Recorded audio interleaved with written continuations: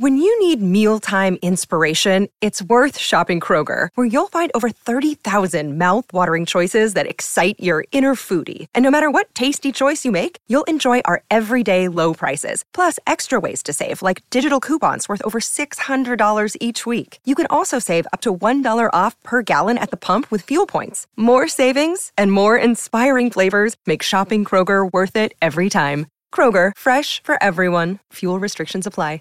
What's the easiest choice you can make? Window instead of middle seat? Picking a vendor who sends a great gift basket? Outsourcing business tasks you hate? What about selling with Shopify?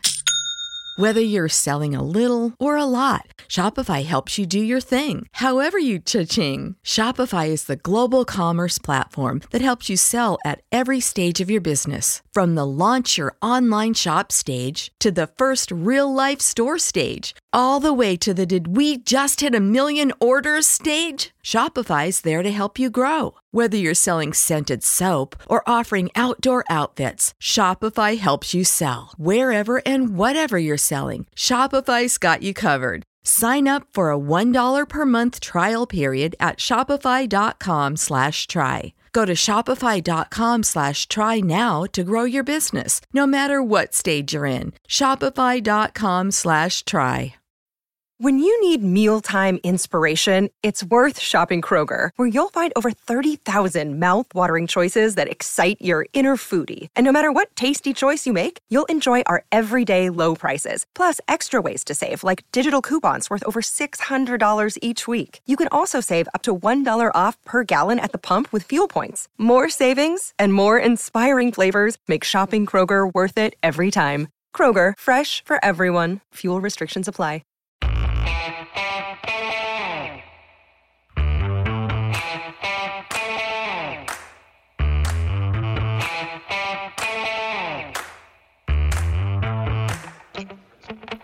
Hi, folks. Welcome to another episode of Film Study. This is Ken McCusick. We're here back for part two of the wide receiver discussion of the prospects coming up in this year's NFL draft. Exciting position, one the Ravens may or may not still have as much interest as they did before the Odell Beckham acquisition. But here to talk about with me is Jake Vogel. Jake, how you doing? I'm doing great, Ken. How about you? Real good. Just came back from Grayson Rodriguez's first Baltimore start.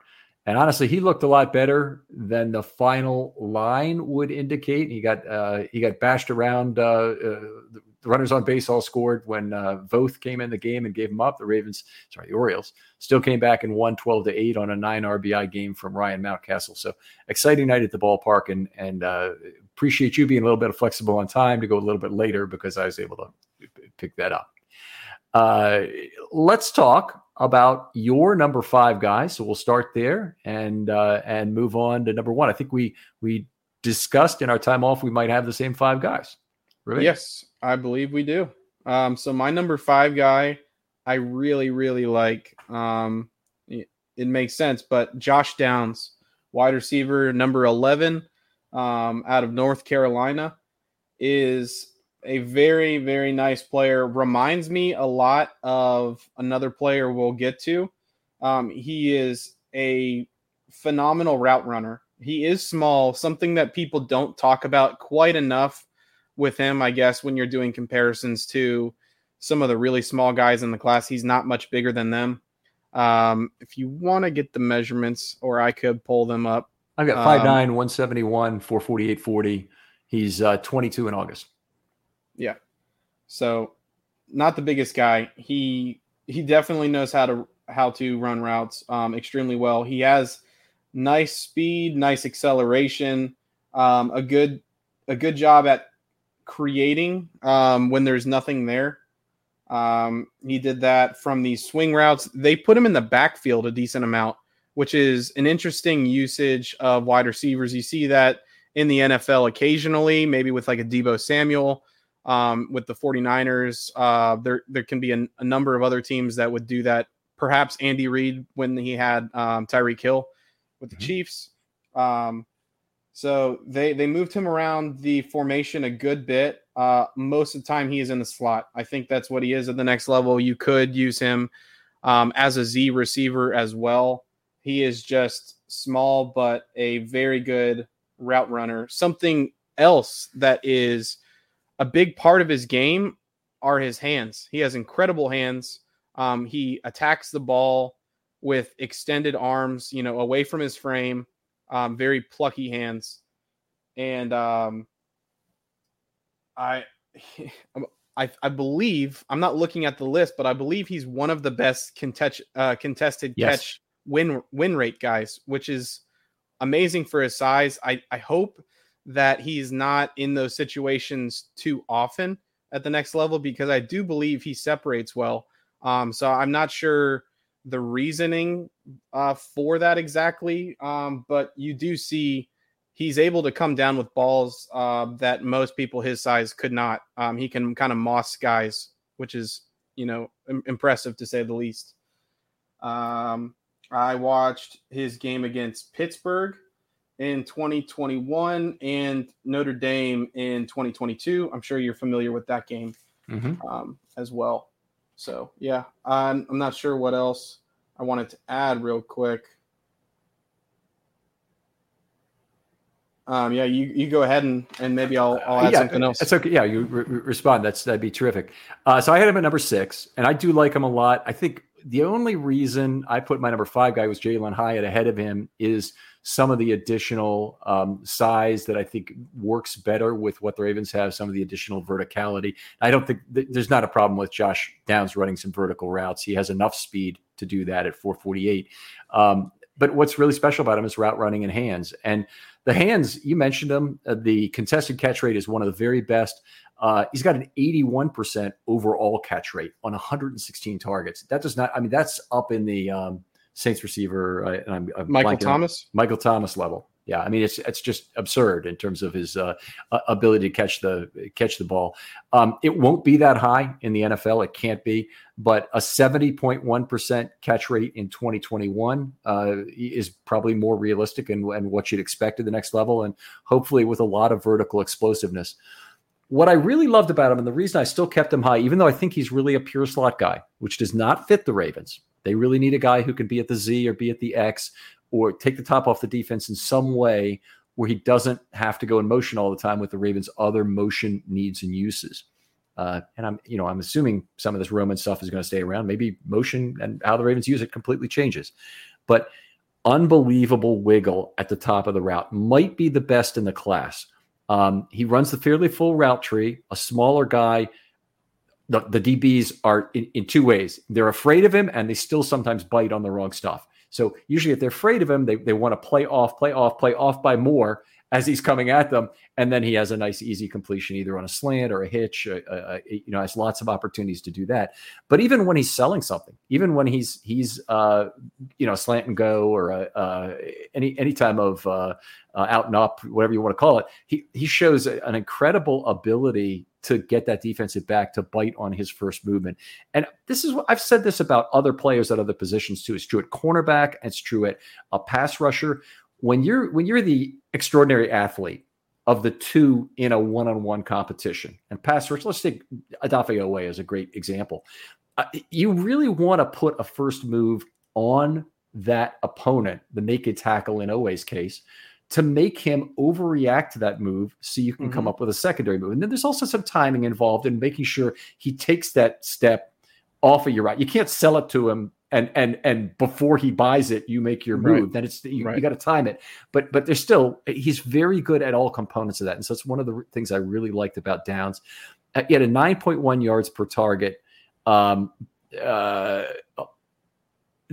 his production, that was on 260 targets from 21 to 22 with 19 TDs. So very productive receiver from that standpoint. What's really held down his yards per target, which is interesting, is that North Carolina has a very extensive wide receiver screen game. I forget exactly how many. He had, I think, 22 screen receptions or something. It was in that neighborhood. And that he only had 4.7 yards per reception on those catches. So you can see that, if you don't have the right blocking scheme or you're going to that well too often, you're probably going to hurt a guy's overall receiving numbers. He's 9.6 yards per target on all other throws. I have yards per target, but I'm not sure if that might be yards per reception. No, it's got to be yards per target. So anyway, the wiggle is something I really love, and I think you want to put him in a position to wiggle. You then want to put him on the outside. And it's not like he can't make people start or whip from the slot. I think he could do that effectively. There might be another team who's going to value him higher there and say, that mid-range speed, we can get more value with his change of direction in the slot and make him valuable there. And, we've talked about other teams that might be willing to do that, including, the traditional New England slot receiver. Mm-hmm. But I think he could work for the Ravens. And I think, unfortunately, he probably goes between 22 and 86. So if the Ravens don't trade but down from 22, they don't get him. Yeah, that's spot on. Exactly where I see his value. I think a trade back scenario for Baltimore, he could end up being the best player available if they trade into the 30s. Maybe there's still somebody that they like at a different position that fills a bigger need. But I think he would have really nice value in that 30 to 40 range. I think he's going to be somewhere in there. Yeah, I think he runs whip routes really well. He's just a really nice route running receiver that has plenty of juice. And we're going to get to another guy that has similar juice, maybe a little bit more, but I kind of saw some of the same qualities in Josh Downs.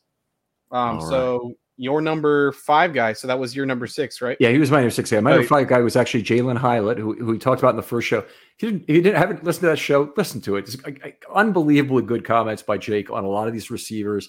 Hopefully I add something as well. And we had a little differences in terms of a lot of guys who were not on the top 10 list. So some honorable mention guys who were on the top 10 for one of us. We didn't have anybody who was completely off the list for either of us, right? So all my guys were honorable mentions for you, and et cetera. So anyway, your number 4 guy is next. Yeah. So my number 4 is the Mr. Potential of this draft. This is the guy that if all of the stars align, he could be the best receiver in this class. However, where he is right now, I have him at 4. That is the big guy in the first round conversations, Quentin Johnston from TCU. He is my number 4. I think he does a lot of things well. I really like his yak ability for being a big man. He is essentially 6'3". Did you have the weight on him?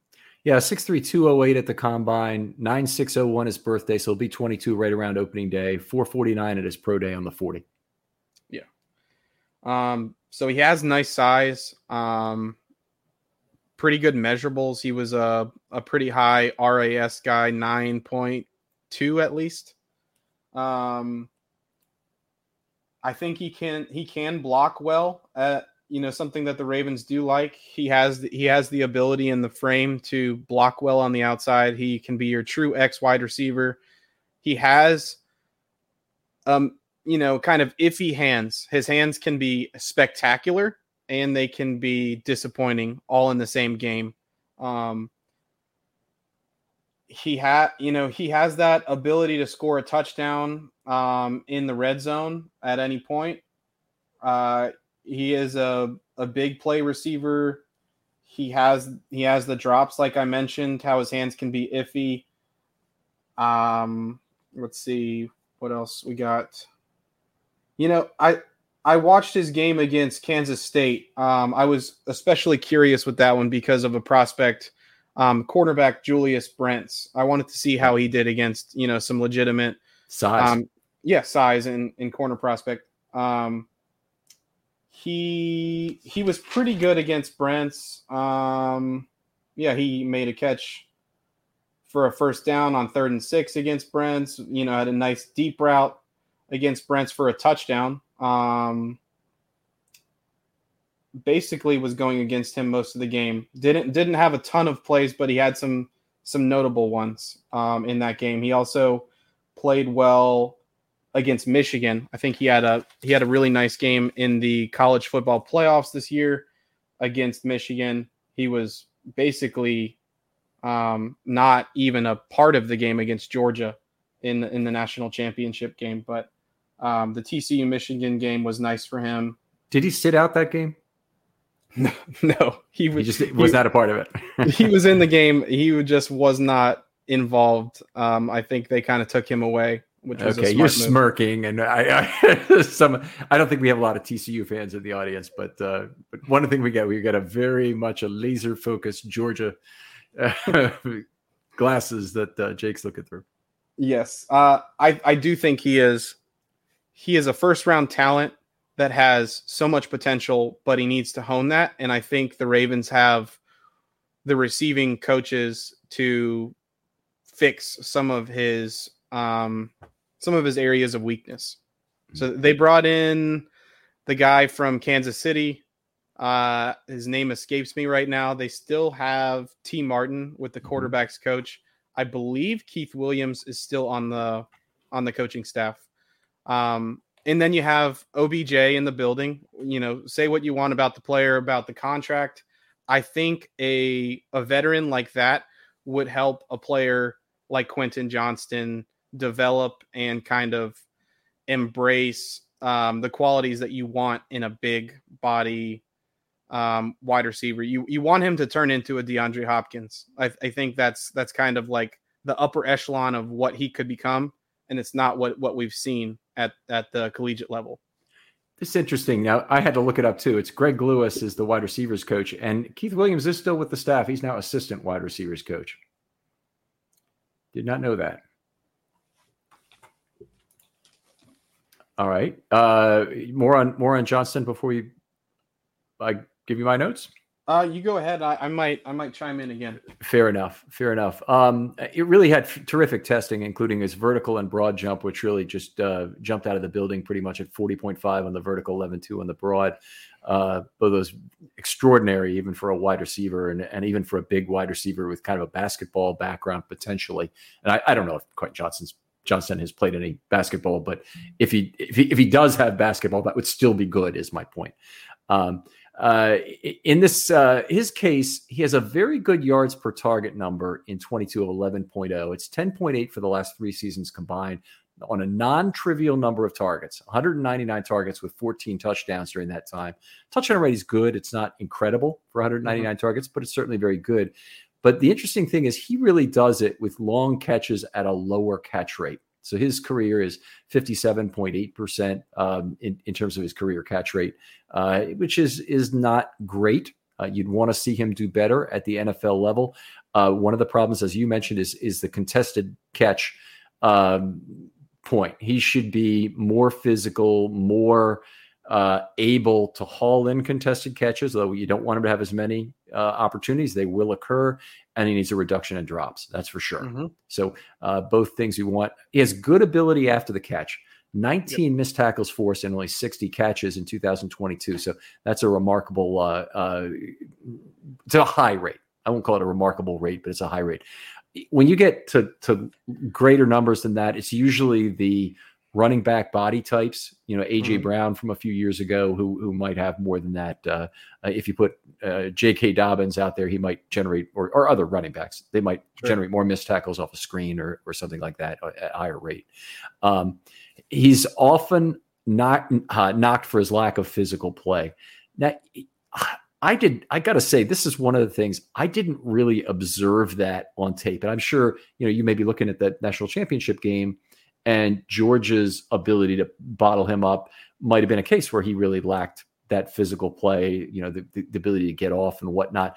I think I see some of those things, but more importantly, I think given his size and whatnot, I think this is a tremendous opportunity for growth. If you're wondering, you've got a wide receiver who looks all kinds of polished in a lot of other ways, runs a great vertical tree that you like, and you want to try and make him into something more than that. Well, he's got to have some weakness then for you to exploit that in terms of value at the next round. And I think it's the only reason that Quentin Johnston might still be around at 22 is that there are some of these questions around it. So, it was a different set of questions, for example, for David Ojabo last year, but it's that, the opportunity to get him at 45 only existed because of the injury. Otherwise you don't get that opportunity. So I don't honestly think the Ravens are going to sniff him at 22. I think that there's enough love for him and for wide receivers in general that he goes before 22. But it'd be a very difficult question for them if he lasted at 22 and could they possibly say no, even with the cornerback need and some other good corners on the board? Yeah, absolutely. I agree with that. I mean, like I mentioned before, he has the most potential, I think, in this class for wide receivers. So he would certainly be hard to pass. Bateman is already in year 3. Mm-hmm. OBJ is only on a 1-year deal. I don't think you're too confident in Tylan Wallace or James Prochet, or even Devin Duvernay is year 4. Year 4, and he has to return from an injury. I mean, there's a whole bunch of questions. So, I mean, adding at wide receiver is going to be critical in this draft, whether it happens in the first round or the third round or wherever. They are going to need bodies at the very least, and hopefully some talented ones at that. Hopefully they scouted this class very deeply. So most of the guys that I looked at, in fact, I'm trying to think of how many guys are even outside the Power 5. So 1, 2, 3, really only 4 guys that I looked at are outside. No, that's not true. I got a couple more down here. Maybe 6 guys I looked at that are outside the Power 5. And you know, the Ravens are really known for finding those small school guys. And no, I'm not talking about outside the Power 5. I'm talking about FCS guys, or guys who are. Wait, do I have that right? FBS, FCS. I always get that confused. Yeah, say it wrong all the time. FBS is the bigger one. FCS is the smaller conferences. So if you want the North Dakota State and the South Dakota guys, they're in the in that conference. So anyway, in that group of schools anyway. But anyway, the Quentin Johnson, my number 1 guy, and you had him at number 4. So we'll move on and talk about my number 4 guy, right? Yeah. So that's Jackson Smith Njigba of Ohio State. And let me go down to my notes on him and make sure I don't cross up like I usually do. All right, my JSN notes. Okay, so 6'1", 196. Born 2/14/02, which makes him one of the really young receivers in this draft. There are a couple that are maybe as much as 3 or 4 months younger, but he's definitely one of the youngest. Definitely has that big physical profile, 4.48 40. But here's the kicker. 6.57 3-cone for a guy that size is just unheard of. If you have a 6.57 3-cone, it's usually a 5'9" slot corner. We talked I think in the first show about the 667 or 669, whichever it was, by Hutchinson last year as the edge rusher, but it just doesn't really happen for a wide receiver that size. Very unusual. Shuttle was 393. Both of those were the best in the wideout group. So for a lot of reasons, from a physical perspective, he's really the guy you want if you're trying to get the receiver coached up on your team as opposed to dealing with what he has already. There is a concern about him, and this is one voiced by Todd McShay, is that he was really protecting himself through his hamstring injury in his junior season at Ohio State. And that McShay was saying he talked to NFL executives and they all knew exactly what you'd had for breakfast. And I'm slightly paraphrasing here, but they knew he was kind of protecting his draft status by not playing during the season. He was criticized by McShay. McShay took a lot of heat back for it, as you would expect whenever you criticize without giving away your sources in terms of a player not being on the field when he, quote unquote, should have been. He really did benefit from a lot of the overflow at Ohio State of talent in 21. And that what that means is he wasn't getting a lot of decreased value marginal targets. His targets, he was getting nice one-on-one clean opportunities to get free. He wasn't always facing the best cornerbacks, and that obviously changed a lot in his last year here in 22. But Garrett Wilson and Chris Olave will solve a lot of your problems if you're the third receiver in that group. So he in let's see, it was 14.24 yards per target, 4.01 yards per route run, and an 84.8 catch rate. Wow. In 21 when he had those guys with him. And then obviously that dropped off significantly this last year. For whatever reason, I didn't note his yards per target in his last year at Ohio State, but it wasn't nearly as good because he obviously didn't have the protection. Primarily a slot receiver, despite his size. And he was still there in 2022 in the kind of the minimal playing time that he had. But anyway, it was a case of I don't think he should be playing in the slot with all he can do for you.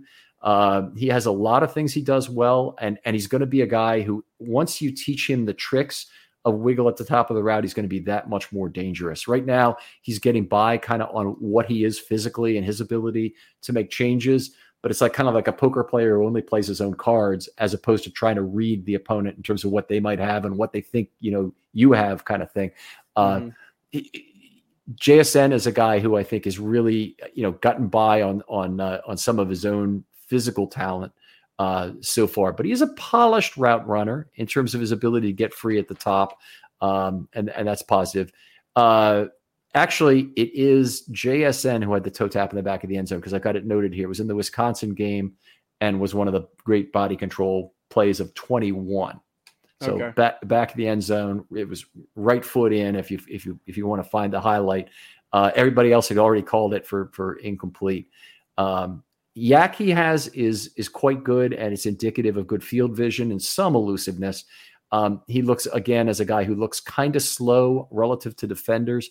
448, that doesn't have to be. He should be looking about the same speed as other defenders, but honestly, after the catch, like re-accelerating a lot of the times, he looked a little bit slow to me. So I don't think that's necessarily one of his great traits, but maybe somebody who teaches football, teaches catching the ball in stride and securing it is going to be able to coach him up in that area as well. He'd play right away. They might really have a shot at him at 22. I think there's a pretty good chance he's still there. It would take a run on the wide receivers, I think, to make him go.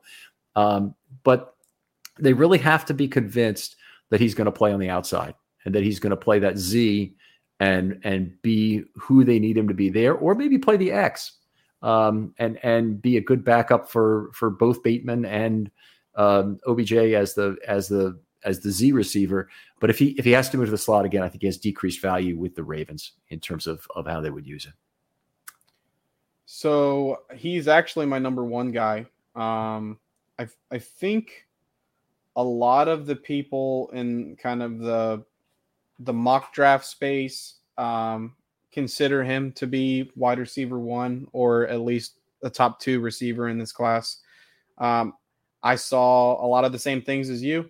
I think he is a polished route runner, if not the best one in this class, top two, top three for sure. Played primarily out of the slot, like you mentioned. He did. I mean, I have very few notes on plays that he actually had a target and a reception as an outside receiver, but he did have one against Penn State in 2021 as a left wide receiver. He had really nice yak on a curl route, catch and run, gets tackled from behind after a huge gain. A theme of his, when I was watching tape, I saw a player that was similar to J.K. Dobbins in that his long speed is not enough to completely break away from players. He can have really big plays, and he did on tape, but he would get caught from behind if it was a long enough play. Probably, I don't know, probably eight or 9 times out of 10. He would get caught from behind if it was an extended play with a fast player close by.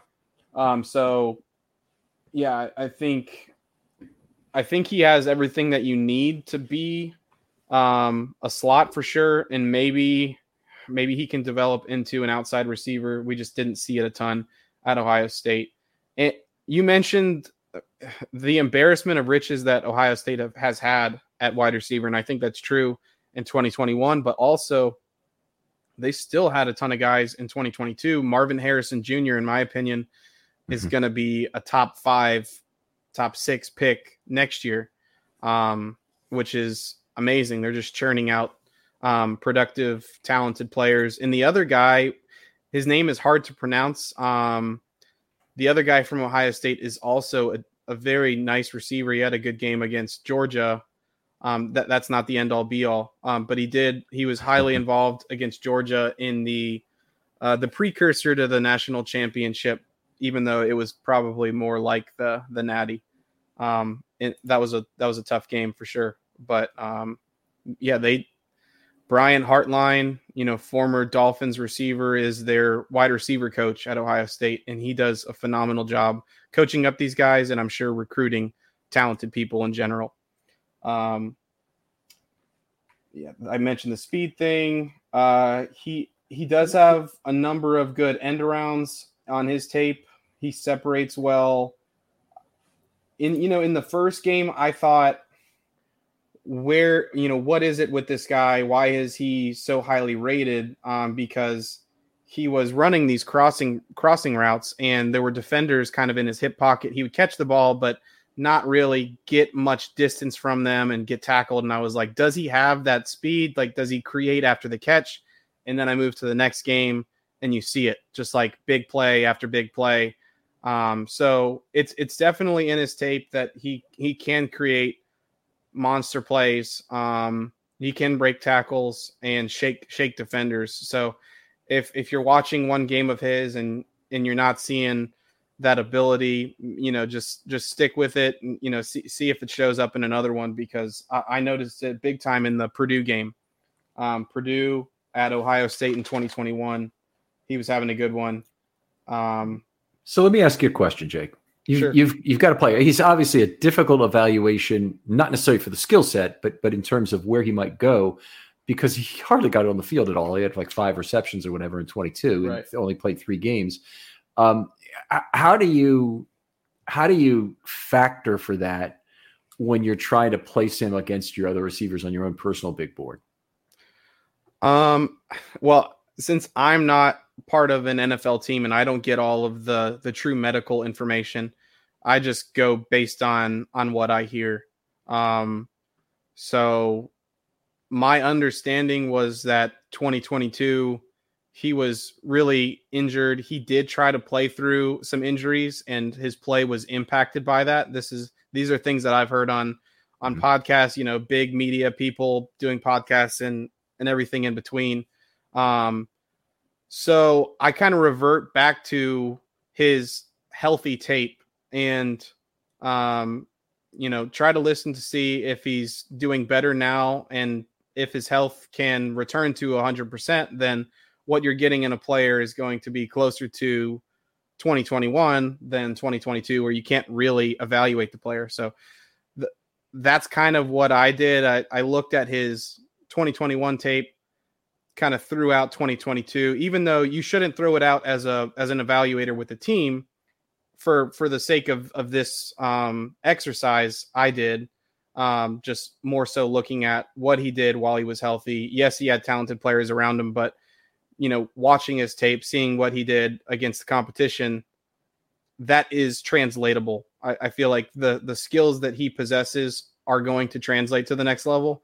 So I just viewed him as a clean prospect, where some of these other guys in the top are clean, but not quite as clean. Like I think he just translates pretty immediately to the NFL. I think that's fair. I mean, to me, everybody in this entire class has some warts. To me, Quentin Johnston was the closest to not having warts. It sounds like to you've said the same thing about Jackson and Jigba. I just saw it a little bit differently, and context very important to me. So I probably put a higher weighting on the 21, having the quarterback, having the 3 wide receivers. That was just a juggernaut of an offensive team that Ohio State had, and he was put in a very positive position where he was there. For sure. So moving on to number 3. Yep. All right. So my number 3. Yeah, I know. So 2 guys it can be. My number 3 is Zay Flowers out of Boston College. All right, outstanding. Also, my number 3 for what it's worth, but let's hear what you have to say. It's not too often that we've had the same exact ranking for these guys. Yeah. So phenomenal route runner as well. Maybe not the most polished when you're talking about all of these guys, but a really good route runner, kind of unique in what he does. Definitely knows how to use his physical gifts, his speed, his acceleration, his wiggle. He does all of that really well. I think he can be a difference maker after the catch at the next level. A lot of people, when they're talking about comps for these wide receivers, have brought up, at the high end for Zay Flowers, a name that is brought up, and it's a really high end comparison, would be Antonio Brown, the football player, not the person. If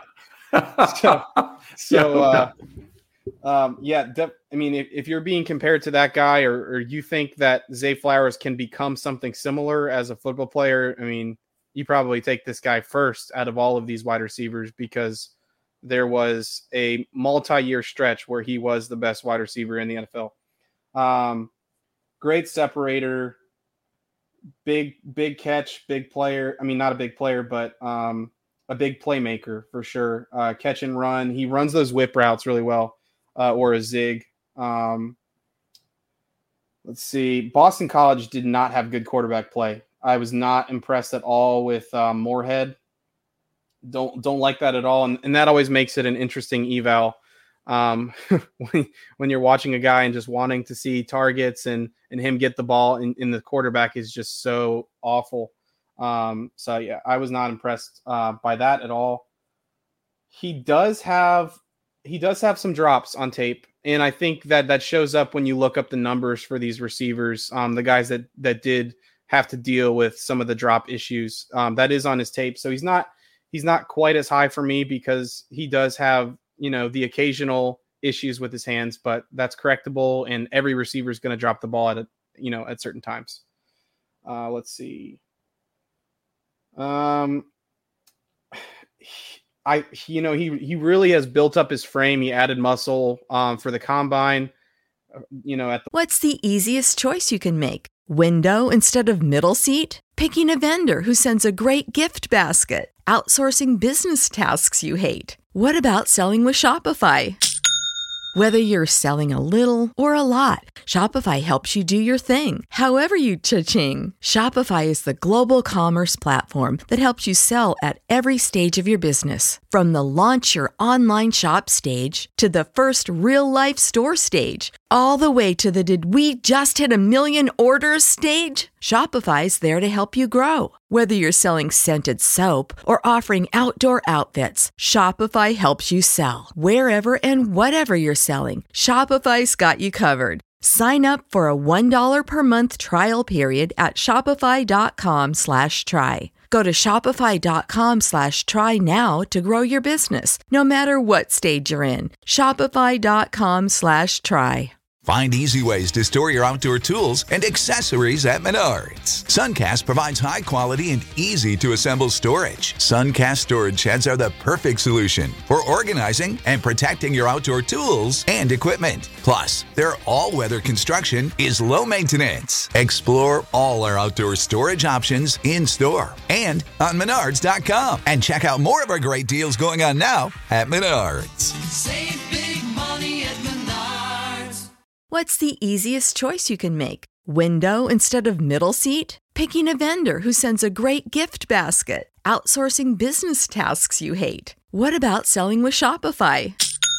Whether you're selling a little or a lot, Shopify helps you do your thing, however you cha-ching. Shopify is the global commerce platform that helps you sell at every stage of your business. From the launch your online shop stage, to the first real-life store stage, all the way to the did we just hit 1 million orders stage. Shopify's there to help you grow. Whether you're selling scented soap or offering outdoor outfits, Shopify helps you sell. Wherever and whatever you're selling, Shopify's got you covered. Sign up for a $1 per month trial period at shopify.com/try. Go to shopify.com/try now to grow your business, no matter what stage you're in. Shopify.com/try. When you need mealtime inspiration, it's worth shopping Kroger, where you'll find over 30,000 mouth-watering choices that excite your inner foodie. And no matter what tasty choice you make, you'll enjoy our everyday low prices, plus extra ways to save, like digital coupons worth over $600 each week. You can also save up to $1 off per gallon at the pump with fuel points. More savings and more inspiring flavors make shopping Kroger worth it every time. Kroger, fresh for everyone. Fuel restrictions apply. Weigh-ins, but I think he's still going to deal with some issues at the next level in terms of bigger physical corners getting hands on him. He has the frame that's kind of running back-esque, which is good. You love to see that in a wide receiver. That usually means that they're going to be better players after the catch, can break some more tackles and maybe shake some defenders. You do see that, but there are occasions on tape where he can get, knocked a little bit from a corner due to like a press coverage, or maybe it's even something downfield that maybe would be considered illegal but wasn't called. So you just want to see a little bit more physicality at times from him. Notre Dame, by the way, I watched the Notre Dame game, and there were some guys that stood out. I'm sure you know them quite well. Number 20, Benjamin Morrison, the freshman, had 3 interceptions against Boston College in 2022. A phenomenal game. He had 2 interceptions in the first quarter. This is, I don't mean to get off the rails, but somebody to look forward to down the road. And I also liked Boston College's running back. He's a freshman as well. But, yeah, there was a tale of two tapes. I watched Boston College, Clemson, 2021. He was very minimally involved. I had 2 plays where he was targeted. One of them, interception. Second one, it was, in between. He fought really hard to come back to the ball on an extended play. The quarterback was pressured, but he couldn't haul in the pass. And then he was overthrown twice. It was just bad quarterback play in 2021. And then Clemson in 2022 was a different story. He had great extended plays, uncovering to catch the ball inbounds, and create yards after the catch. He did a great job getting open on a deep slant. He had a drop on a drag route. You don't like to see those short targets where you're just dropping the ball, probably a little bit off target, but you need to haul those in. And he is good with the screen receptions as well. But I had watched 3 games on him, and he was really good in 2 of them, and then kind of not involved in the other. Tons to unpack on this guy. The screen receptions, he had 27 screen catches for 115 yards. So that was one of the things that's really held down his overall production, which was kind of a problem for him. His catch rate of 62.9% is not good. And I think you can blame some of that, as you really have in your discussions here, on the quarterback. The 8.7 yards per target also is not what you want out of a prospect at this point on anybody's board. As being a guy who you want a guy who's closer to 10 yards a target, a deep threat. You probably want to see a fair number of deep catches there. He had barbelled throws. So what I mean by that is he had a lot of longs and a lot of shorts, and his long catches were near the top of the group, but so were his number of screen catches. He had 12 deep catches, which was tied for 16th among all the receivers. But he also had 27 screen catches, which was tied for 19th among all the receivers. And that's a receiver group that's hundreds. So, it's not a small group at all. So it's really a barbelled number of catches that were at both ends. I have a little bit different view of his route running. I think it's very much a work in progress. I think his wiggle is not exceptional right now, but I think that's an enormous opportunity for improvements. You already have a productive receiver here, who I think is, produced under some difficult circumstances, as you would probably say, at Boston College, unlike, looking at JSN and some of the tape he's got that's any good is in 21, and it's under the most positive possible circumstances of all. So I that's what I liked about Flowers. I think the lack of route running shows up in that he was much more effective versus zone than man. You'd want to change that. You'd want to have him be a guy who sells a fake very well at the top of the route, and I think he could be that guy. Losing people on a whip route, you're mostly doing that with your own ability. You're not watching the feet of the opponent necessarily. Okay. Flowers could be a guy, I think, who could sell the move, time his move off that sales job to be a very effective change of direction player who will create immediate, significant separation more than he does so far. He really isn't a box out guy, obviously, at his size, but he is pretty decent at the catch point, has been his career. Definitely a guy who gives you all kinds of gadget potential. He could be your orbit motion guy. He can be your guy coming through the backfield in motion who takes the forward passes that Marquise Brown used to take, what do you call it? Shovel passes that Marquise Brown used to take, that really are run plays, an extension of the run game on an end around, but they're passes. His speed is near the top of the wide receiver class, 442. Certainly it's a very tight pack this year. There aren't any 423 or 427 guys. There's no John Ross out there who's going to disappoint you at the next level despite great speed. So you don't really have that one guy who's such an incredible standout. You have a lot of guys who are tightly grouped.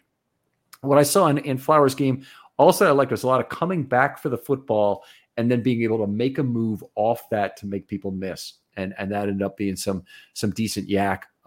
Marquise Brown had that as a characteristic in his game, never became a really great yak player.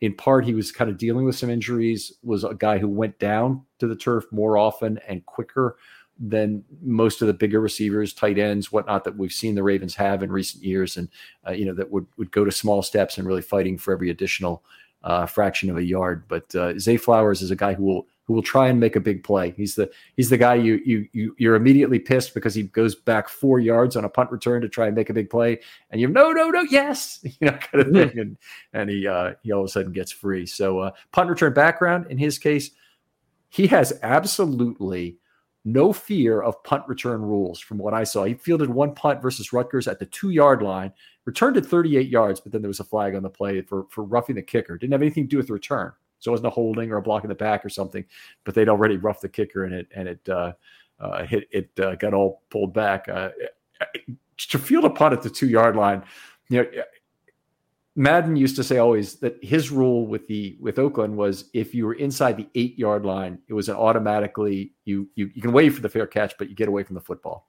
and allow it to try and bounce into the end zone. That's where his risk return kind of went to nothing. Anybody who's willing to receive a punt at that point will hear it from their coach about what just happened. So that was an interesting thing. They're famously in a game a few years ago. I'm trying to remember who the guy was. Might have been Jermaine Lewis, who returned a punt out of the end zone, and it was just one of the really strange things. But other guys in Ravens history, Benny Thompson once picked up one that was like rolling dead and everybody kind of just walking off the field. He just picked it up while it's still moving and ran for about 40 yards right. return. But it's really unusual to field a punt in the end zone and try and make a return out of that. And that's one of the things. Is definitely a moxie play from Flowers. Definitely needs to use the fact, like we mentioned with one other player earlier, that he's a much better athlete than the guy opposite him to sell a move, understand that he sold it, make his move off that move and make it be well-timed to get the maximum possible separation. And he's playing very well. He's a productive receiver doing what he's doing. But if you're looking for where's the new plus coming out of his game at the NFL level, or how's he going to not lose from his college game, maybe another better way to put it is by becoming a better salesman at the top of the route, in my opinion. So Zay Flowers, my number 3 guy also. Good. I think we got the same number 2 guy because we both eliminated number 1s on number 4. That's true. I will say the other thing that's odd, I believe I don't have any touchdowns from him in the games that I watched, which is, a 3-game sample size. You'd like to see some scoring, but that's okay. He has his touchdowns career 29, as a receiver, 2 as a rusher. And those are from scrimmage. And he did not have a punt return touchdown. He just had a few minimal punt returns, honestly. But definitely, if you missed a touchdown, you did a pretty good job. He's played a lot of college games, played 48 college games in 4 seasons. Not too many people in the receiving class have that kind of experience. And 29 touchdowns. So it's definitely been productive. Absolutely. Next up is our last guy. I believe he's going to be there. Number 2, Jordan Addison from USC. He also played at Pittsburgh. He is a route running clinic, that he puts on a clinic at least. I think he has some of the most versatility in the class to be inside outside. Definitely can be an outside receiver, also a slot guy.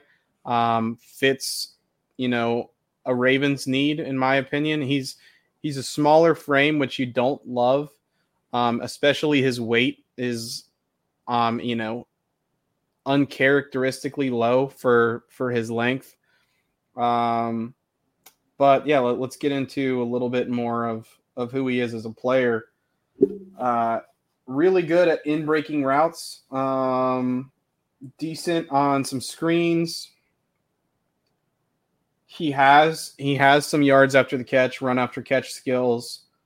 But he's not going to win too many contested catch opportunities at the next level with his frame, weight, and mass, in my opinion. I think where he's primarily going to win is the separation that he creates from his route running. And that's a good thing. You don't really want to have contested catches. You just want a guy to be open, and he does that extremely well. He's not going to be a very good blocker for you either. A lot of Ravens fans are tired of hearing, we want wide receivers that can block. They really just want to see a receiver catch the ball and do what receivers primarily do. But in today's NFL, you want guys that can help the players around them when there's a play happening, a big play. And Jordan Addison can develop into that. But from what I've seen, he's not the best blocker down the field. Let's see. Yeah, he's a good post route kind of guy. Nice. Like I mentioned, those crossing routes from the outside or from the slot are going to be some of his bread and butter. The only issue with over the middle is you're going to get more contact. And with that size, you just don't want to see injuries occur because of his frame. He also can be a big winner on corner routes. So that's outbreaking. Don't have to worry about that. And I think he can sell vertically. He has enough speed. He did not test as well as people hoped, especially with that weight concern. I think he was 4.49. That's right. But that's all the speed you need. Most of the top receivers in the game, outside of Tyreek Hill, Jalen Waddle, aren't really speed merchants. They're more in that 4.4, 4.5 kind of range, somewhere in there. So he fits that mold. He also is similar to what you mentioned with Rashad Bateman, kind of that middle level size receiver that can run the full route tree. I think that's what you see with Jordan Addison as well. Let's see, anything else that he has very nice hands, plucky hands. I mentioned that about a couple players, but definitely Josh Downs. I think you see some of that with Jordan Addison as well. And he does win deep. He does win deep for his speed. He wins down the field, especially when he can stack corners and really get on top of them with his separation. Lots to say. Great stuff. Won the Biletnikoff in 2021. So that he had a fantastic year, 25 touchdowns the last 2 seasons. Here's the big thing. He was over 11 yards per target on each of the last 2 seasons, and he's 11.07 over the combination of the 2 seasons. It doesn't get any more consistent than that. And to put that in the frame that people can understand, because I know yards per target are not what people, what do you mean? Why not what yards per reception? Well, yards per target is your catch rate, is percentage of catches you get times the yards per reception you get. And it's the most important statistic, as I'll say again, for a wide receiver. Mark Andrews is the Ravens record holder ever for a single season with 11.04 in his rookie year. That kind of number is very hard to maintain once you become the guy for a team, because you tend to get a lot of other schemed production to get important first downs. They trust your hands on a little flat route to get open. They trust your hand on slants to get open. They'll do some wide receiver screens to you. All kinds of things, may come up that will actually cut into your productivity when you're not running deep as much. But anyway, yards per target is still the most important characteristic by far, and Addison has it in spades. His targets were cut in half in 22. That was with 3 fewer games played and a lot more on the outside. So he played a lot more slot in 21, where he's was a lot more targets for the same basic production per target. And so when he moved more to the outside, I think it would be fair to say that he lost some productivity out of that. Some of that could also be blamed on scheme and the quarterback and whatnot, but we're going to stick with Addison taking responsibility for it himself, because he was the Biletnikoff guy in 21. What he has that just is above most of the other players in the class is the wiggle at the top of the route that is really special, and it's the killer combination of route salesmanship with running the entire route tree. So let's take this for example. If you're a vertical receiver primarily, you better have one other thing, dig, hitch, something else that is the go-to route for when you sell deep and you want to come back on the football for a 10-yard gain. You better have that in your toolkit. Derek Mason, if you look back at him, the reason he could still get on top of a cornerback occasionally was the fact that he had a great hitch thing, and Flacco had a Nolan Ryan type arm, getting the ball to the outside, not always super accurate, which is also Ryan-esque, but getting the ball to the outside where the cornerback did not have a chance to play it on the back shoulder. And, because he could sell that hitch, he could still occasionally get deep when he needed to. Well, Addison, because he runs the whole route tree, and Bateman to a similar degree, are very gifted route runners because they can sell something at the top of the route. Addison would be a great addition in that regard. I think he's a guy you probably could put at Z. You want to keep him on the outside to take full advantage of the wiggle and the full route. I don't think he's going to be best served playing in the slot, even though his college production has been better in the slot than it was on the outside. So I'm excited about Addison as a possibility. He's my number 2 guy overall as well. The knocks on him are exactly the knocks that are on a lot of the other receivers in this class. At 5'11", 173, it's kind of an elephant build. You don't want that in a receiver if you can possibly avoid it. Struggles to work through that contact occasionally at the line of scrimmage. So press coverage in the NFL, where it's more of a factor, will be one problem. The other problem that will come up a lot, and it really will be cornerbacks of any size who will probably give him trouble on this, is if he's running a vertical route down the sideline, whether left or right, that he'll get pushed towards the sideline as bigger NFL corners are wont to do.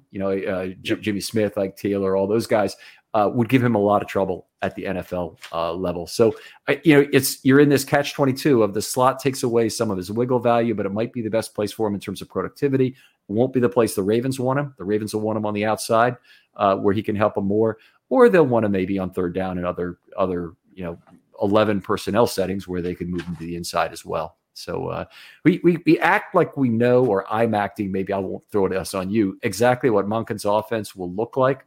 And I still think they're going to want to use their tight ends because they have 3 good ones.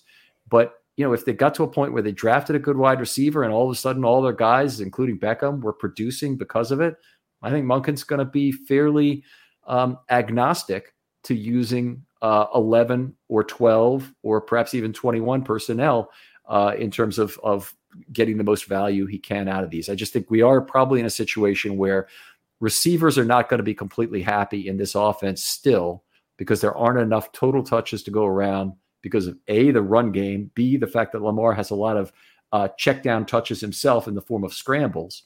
and see the fact that Lamar and the Ravens tend to shorten football games with a lot of running of the football. So, they're a high points per drive offense, and they have been when they've been successful. But wide receivers kind of want, give me more plays per drive in total and more plays in an entire game because I want more, receptions. And you can't blame them. They all get paid on that basis, but hopefully Addison is a guy who could still be productive with the way Monken is going to optimize this offense. Absolutely. And I think Todd would be happy to have a first round wide receiver added, and have that 11 personnel option right out the gate. Yes, right now, tight end is a strength of the team. I don't think that's going anywhere. But I do think you can, move between 11 and 12 personnel pretty seamlessly. You obviously have to huddle and, sub guys in and out to do that. But if you have a guy that can play outside and inside, that to pair with Odell and Bateman, especially early in the season when hopefully everyone's healthy, that's a good situation to be in. And then the other thing is you don't draft a guy just because you think this is a great package for, 11 personnel. You draft a guy because injuries happen at the position. Sure. No matter what you try to do and prepare for that. So if Bateman goes down again this year, if Odell goes down like he has, you want to have another legitimate option and weapon for Lamar at the wide receiver position to take some of that threat away from Mark Andrews, or take some of that attention away from him to make everybody else better. That's just a fantastic point, Jake. And anybody who looks at the draft as kind of a point in time thing is really failing one of the major tests. And all we have to do is look back to last year's draft in the first round. What happened? Who did the Ravens draft? They drafted a safety. They don't need a safety. They've got all these safeties. What about Chuck Clark? What about, we just signed Marcus Williams. Why would we need another safety? Geno Stone looks pretty good. And Tony Jefferson's on the roster. Well, we saw as the season went on exactly why they needed Kyle Hamilton, because he's one hell of a football player. And, Jordan Addison, I'm confident he's going to be a good NFL player at kind of the minimum. It just be a question of whether or not I think he's available even at 22. What would you put as the percentage of chance that Addison is still available at 22? I would say maybe 47% likelihood. Okay. So you're just under 50. I think that's probably pretty reasonable. It could be a year, certainly, where the first receiver isn't taken till a little later. I personally think Quentin Jefferson will go off the board because he kind of checks a lot of the boxes, and there's always people who think they can move him up. I think if you're talking about a receiver like Addison, you've got other choices in the draft. You might like Marvin Mims more. You might like somebody else who's younger, say. And Addison is actually one of the younger guys in the draft. He's going to be 21 and a half. He won't be 22 till after this season is complete, which is really good. But you might pick another receiver who's a big body instead of him. Anyway, I thoroughly enjoyed this conversation with you. So your number one guy, you would really like to see JSN be the guy the Ravens go after? Absolutely. I really like the top 5 guys, top 6 guys. If any of those guys land on Baltimore's roster, I'm going to be really happy. And I think, I would end up being happy with another guy in our top 10 or just out of the top 10 later in the draft as well. It's just those top 5, top 6 guys for me move the needle in a way that some of those other players maybe can't right away.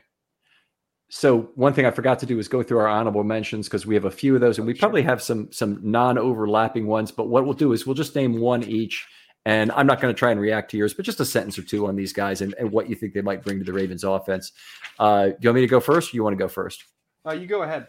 Okay, so my first guy is Rashee Rice of SMU. A little bit bigger body at 6'1", 204. He had okay contested catch rate, but some drop problems. 18 deep catches, led all receivers in 22. So he was also 5th in screen catches. So we had another player that was like that, 35 screen catches for 203 yards. So 5.8 yards per reception on those really cut into his overall yards per target. It was just 8.6, which is okay for a draftable receiver. But anyway, Rashee Rice is on my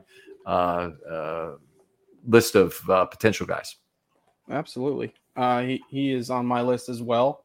I really liked him as a prospect. He just missed the cut for me. My guy, A.T. Perry from Wake Forest. I know he's kind of up and down. He was not the best contested catch receiver, especially for his size. But if you go back to his 2021 tape, I think he might be a little bit more impressed than what you saw in 2022. I'm not 100% sure the reasoning for his decline, in my opinion. But he looked really nice against Clemson. You saw some plays against Andrew Booth. He got the better of him. And then also Booth is a really good player who kind of put some straps on him as well in that game. But I like his, he has that X receiver to him. Like, that's what he is. He lined up pretty much exclusively as left wide receiver without the tight end over there. So he was, lining up as the X. He had nice catches on in routes, deep curls over the middle. Some vertical stuff, but mainly like to threaten vertically. And then they threw a lot of curl routes. He was able to create some yards after the catch, which is nice to see in a frame that large. He was on the list for me. Couple comments about Perry before we move on, and we need to keep it to less total commentary than the normal, but certainly has the size. He had 24 in October, which I didn't like. His catch rate has improved a little bit each season, but it was still only 62.8% in 22. Very physical guy, and 26 touchdowns the last 2 years with 9.4 yards per target is certainly in the range where he's good. You mentioned the contested catch rate. We don't need to go there. I think he's a project selection. I think he'd be a day 3 guy for the Ravens. 5th round, maybe you get him in the 4th. I think he was 14th overall for me. So he did make my honorable mention list, but he wasn't at the top of it. I'll mention one guy, Cedric Tillman. We already talked about earlier as being, he was on your top 10. He's on my project list. Tyler Scott of Cincinnati. The reason I love him is strictly a speed merchant and a guy who I think, if they need a cheap, take the lid off guy, he'd be good. Now, he had a 4.44 he ran either at Pro Day or at the Combine, but there's a claim of a 4.29 he's ran previously. Now, I've heard a claim of a 4.34 for Lamar. I don't really believe Lamar is that fast. I think Lamar is major thing is that he's just able to make other people miss because he reads leverage so well. Right. And honestly, when you see Lamar run, he almost never gets out of third gear. When he's running in third gear, that's his Maserati movement speed, whereas anybody else running in third gear is, they completely overrun a play or they can't stop. Right. But he can do what he needs to. So anyway, Tyler Scott is my cheap speed merchant. I like that one a lot. I need to still watch some of the guys in this class, and he's at the top of the list of who I need to watch. Michael Wilson. I didn't love what I saw from him, but he is in my honorable mentions. He's a guy that couldn't make the top 10 for me at all because of injury. Yes. Just an incredible amount of bad injury luck or injury prone type situation for him. He just has not been on the field in any of the past 3 years consistently. But he does have some qualities that are really nice, and I know some people that have him in their top 10 wide receivers. So I felt like I needed to mention him here because he has some of the abilities that you look for in a day 2, day 3 wide receiver. Okay, he's on my no list, and it's the injuries that are the concern. Yeah. I don't know how to draft a guy like that. What he'll do is he'll be a black dot on the Ravens board for an injury or off-field issue, and if he drops far enough, they might still take him. They did with Arthur Jones in 2010. They had him black dotted. So I think it's possible. So it wouldn't be a guy I'd take anyway in the first 2 days. Yeah. If he drops to round 5, is your trigger finger getting itchy with him? It depends on who else is there. I got some other no's on the list. I'll drop those right off the bat. I know a lot of people like this guy, but Andre Yasievich is a guy out of Princeton that I do not like. He's out by age, unproven competition. Somebody's going to get a good value out of him at either a UDFA, a 6 or a 7, and they're going to really like what they have potentially, or they're going to really not like it, but they're not going to have a big gamble involved either way. Yeah, for sure. I have not watched him yet either, but I know he showed up kind of in a big way at the Senior Bowl on some more people's radar. Because how many folks do you know that are watching the Ivy League schools? Not that many. So yeah, he's an interesting one. Marvin Mims was on my honorable mention. We already talked about him. Another guy for me would be Parker Washington out of Penn State. I think he has some really nice hands. One of the better contested catch players in this class, if I remember correctly. Smaller frame as well. Maybe he's like 5'11", 5'10", 5'11", something like that. Good slot option for the Ravens, even though it's not necessarily something they need. I think he can play some Z as well. Oh, you're muted. Thank you for catching that. Wouldn't be an episode of Film Study without an accidental muting. Yeah, I have him outside of my honorable mention. 5'10", 204. He is one of the younger receivers in the draft, and he's definitely a running back type build that'll give you yak. Had a 9.4 YPT for Penn State, so that's not a super easy environment to get a ton of yak necessarily, or a good yards per target period. Has really enormous hands, but he's just outside of my honorable mention. He's one of the guys I looked at and I said I can't include him, but he's not a no. He is a guy that if he dropped far enough, if he's a day 3, you might take a shot at him. Mm-hmm. I'll just mention one other. I can't believe there's 2 other guys actually. I can't believe we haven't discussed. One is Rakim Jarrett of Maryland. Rakim Jarrett, right? That I think it would be a very popular pick, first of all, if he came. And I think there are receiving elements that make him a very viable day 3 pick for somebody, certainly. There probably is somebody saying they could see him going in the 3rd round. I think that's a pretty pro Maryland viewpoint to have on the matter, but he certainly gives you something. Another one is Xavier Hutchinson of Iowa State.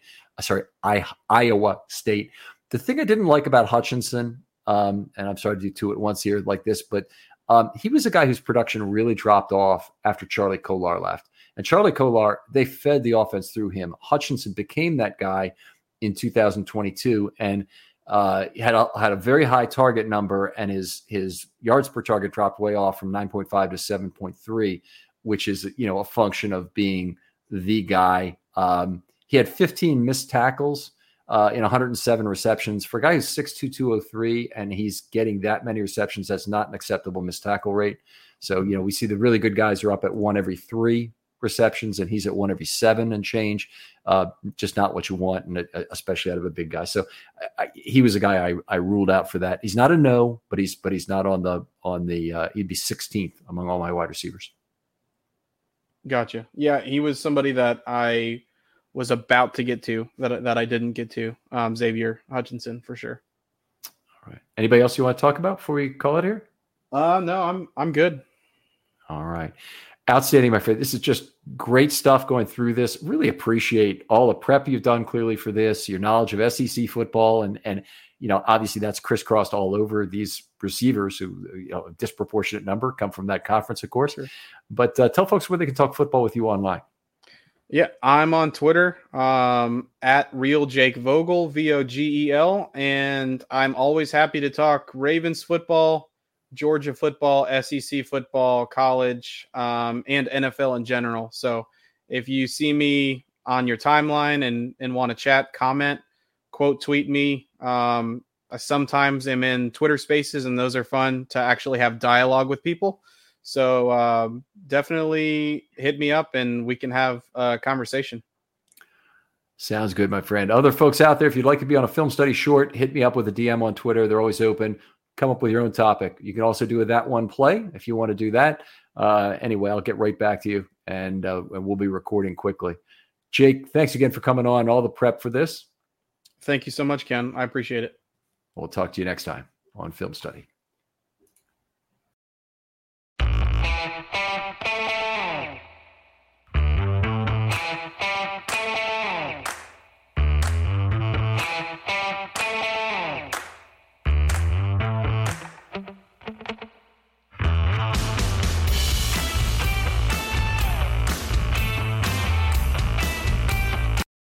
For the ones who know safety isn't a catchphrase, it's a culture.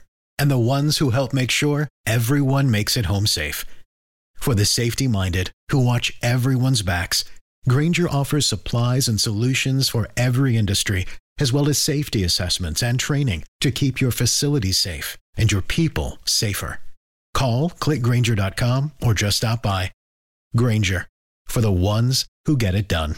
Get everything for your next roofing project at Menards. Your roof is the first line of defense against the elements. Owens Corning shingles are designed to offer long-lasting performance while providing ultimate protection. They have a limited lifetime warranty and up to a 130-mile-per-hour wind warranty. Choose from over 40 options designed to protect your home for years to come. Save big on shingles at Menards. And don't forget to check out our weekly ad on Menards.com. Save big money at Menards. When you need mealtime inspiration, it's worth shopping Kroger, where you'll find over 30,000 mouth-watering choices that excite your inner foodie. And no matter what tasty choice you make, you'll enjoy our everyday low prices, plus extra ways to save, like digital coupons worth over $600 each week. You can also save up to $1 off per gallon at the pump with fuel points. More savings and more inspiring flavors make shopping Kroger worth it every time. Kroger, fresh for everyone. Fuel restrictions apply.